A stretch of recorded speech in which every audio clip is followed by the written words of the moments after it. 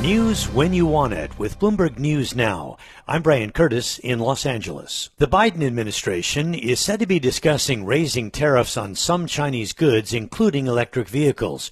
The Wall Street Journal reports it's an attempt to bolster the U.S. clean energy industry against cheaper Chinese exports. The Israeli military says it has uncovered a major Hamas command center in the heart of Gaza City. The military says it's a serious blow to Hamas.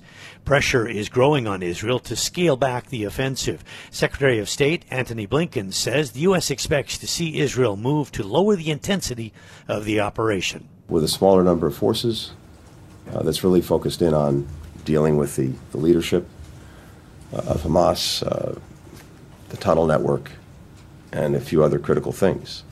And as that happens, I think you'll see as well the harm done to civilians also decrease significantly.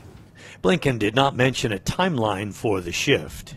Chinese President Xi Jinping told U.S. President Biden that Beijing will reunify Taiwan with mainland China. But he said the timing had not yet been decided. That's according to NBC. The conversation took place during the recent summit in San Francisco. We get more with Bloomberg's Kayleigh Lyons. This really underscores how difficult the Taiwan issue is for this administration, which still technically abides by the one China policy, tries to exercise strategic ambiguity when it comes to Taiwan. But President Biden has also been on the record saying that the U.S. would come to Taiwan's defense if attacked. Attack, of course, would implicate that it is actually an attempt to take it by force. But still, this idea that China does intend to actually bring Taiwan back more solidly into the fold, it creates a problem for the U.S. that is really trying to be supportive of democracy in Taiwan, but is really reluctant to weigh in on the independence question. Bloomberg's Kayleigh Lyons. Donald Trump's legal team is urging the Supreme Court to hold off on intervening in his election obstruction case. Bloomberg's Ed Baxter has the story. This is the case brought by special counsel Jack Smith, saying Trump conspired to overturn the 2020 election. Smith requested the consideration of Trump's immunity claims, seeking to ensure the trial can start on March 4th.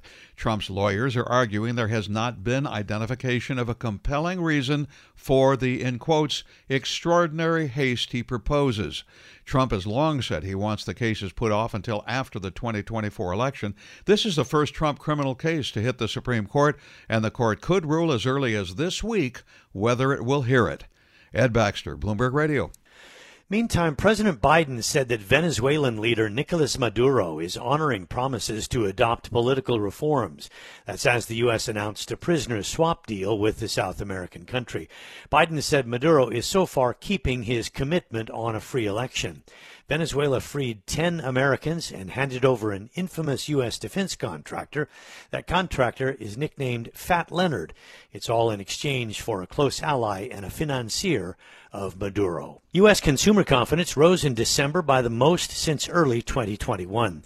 The Conference Board says Americans are growing more upbeat about the economy and the labor market. Even so, the board's chief economist, Dana Peterson, says there are still concerns. We actually asked consumers for write-ins, and the write-ins still continue to complain about inflation, both food and energy. Their concerns about politics were a little less intense, but they are concerned about interest rates. But interestingly, in December, the number thinking that interest rates were going to continue to rise over the next year actually lessened. So it's still inflation. I still think that's the big story for consumers. More on that. The Conference Board's outlook for high prices did improve. Expected inflation a year ahead fell to the lowest level since late 2020. Micron Technology, the largest U.S. maker of memory semiconductors, says second quarter revenue will be $5.1 to $5.5 billion. That was stronger than the analyst estimate of $4.99 billion. CEO Sanjay Mehrotra says there's strong demand for the expensive memory that is used in data centers. We get more from Bloomberg's Ian King. That is certainly the message that the CEO wants to get across, that a certain type of data center demand, and that's related to AI. These big NVIDIA-based systems that we need a lot of memory. That's great, and that's very profitable, and they're in fact sold out of that. And what he also said was, look, smartphones, PCs, we're not talking about huge expansions here, but at least things are getting better after a couple of really brutal years. Bloomberg's Ian King. Micron shares traded up 4.8% in late trading. And that's news when you want it with Bloomberg News Now. I'm Brian Curtis. This is Bloomberg. The countdown has begun. From May 14th to 16th, 1,000 global leaders will gather in Doha for the Qatar Economic Forum powered by Bloomberg. Join heads of state, influential ministers, and leading CEOs to make new connections, gain unique insights, and uncover valuable opportunities in one of the world's most rapidly rising regions. Request your invite for this exclusive event at QatarEconomicForum.com.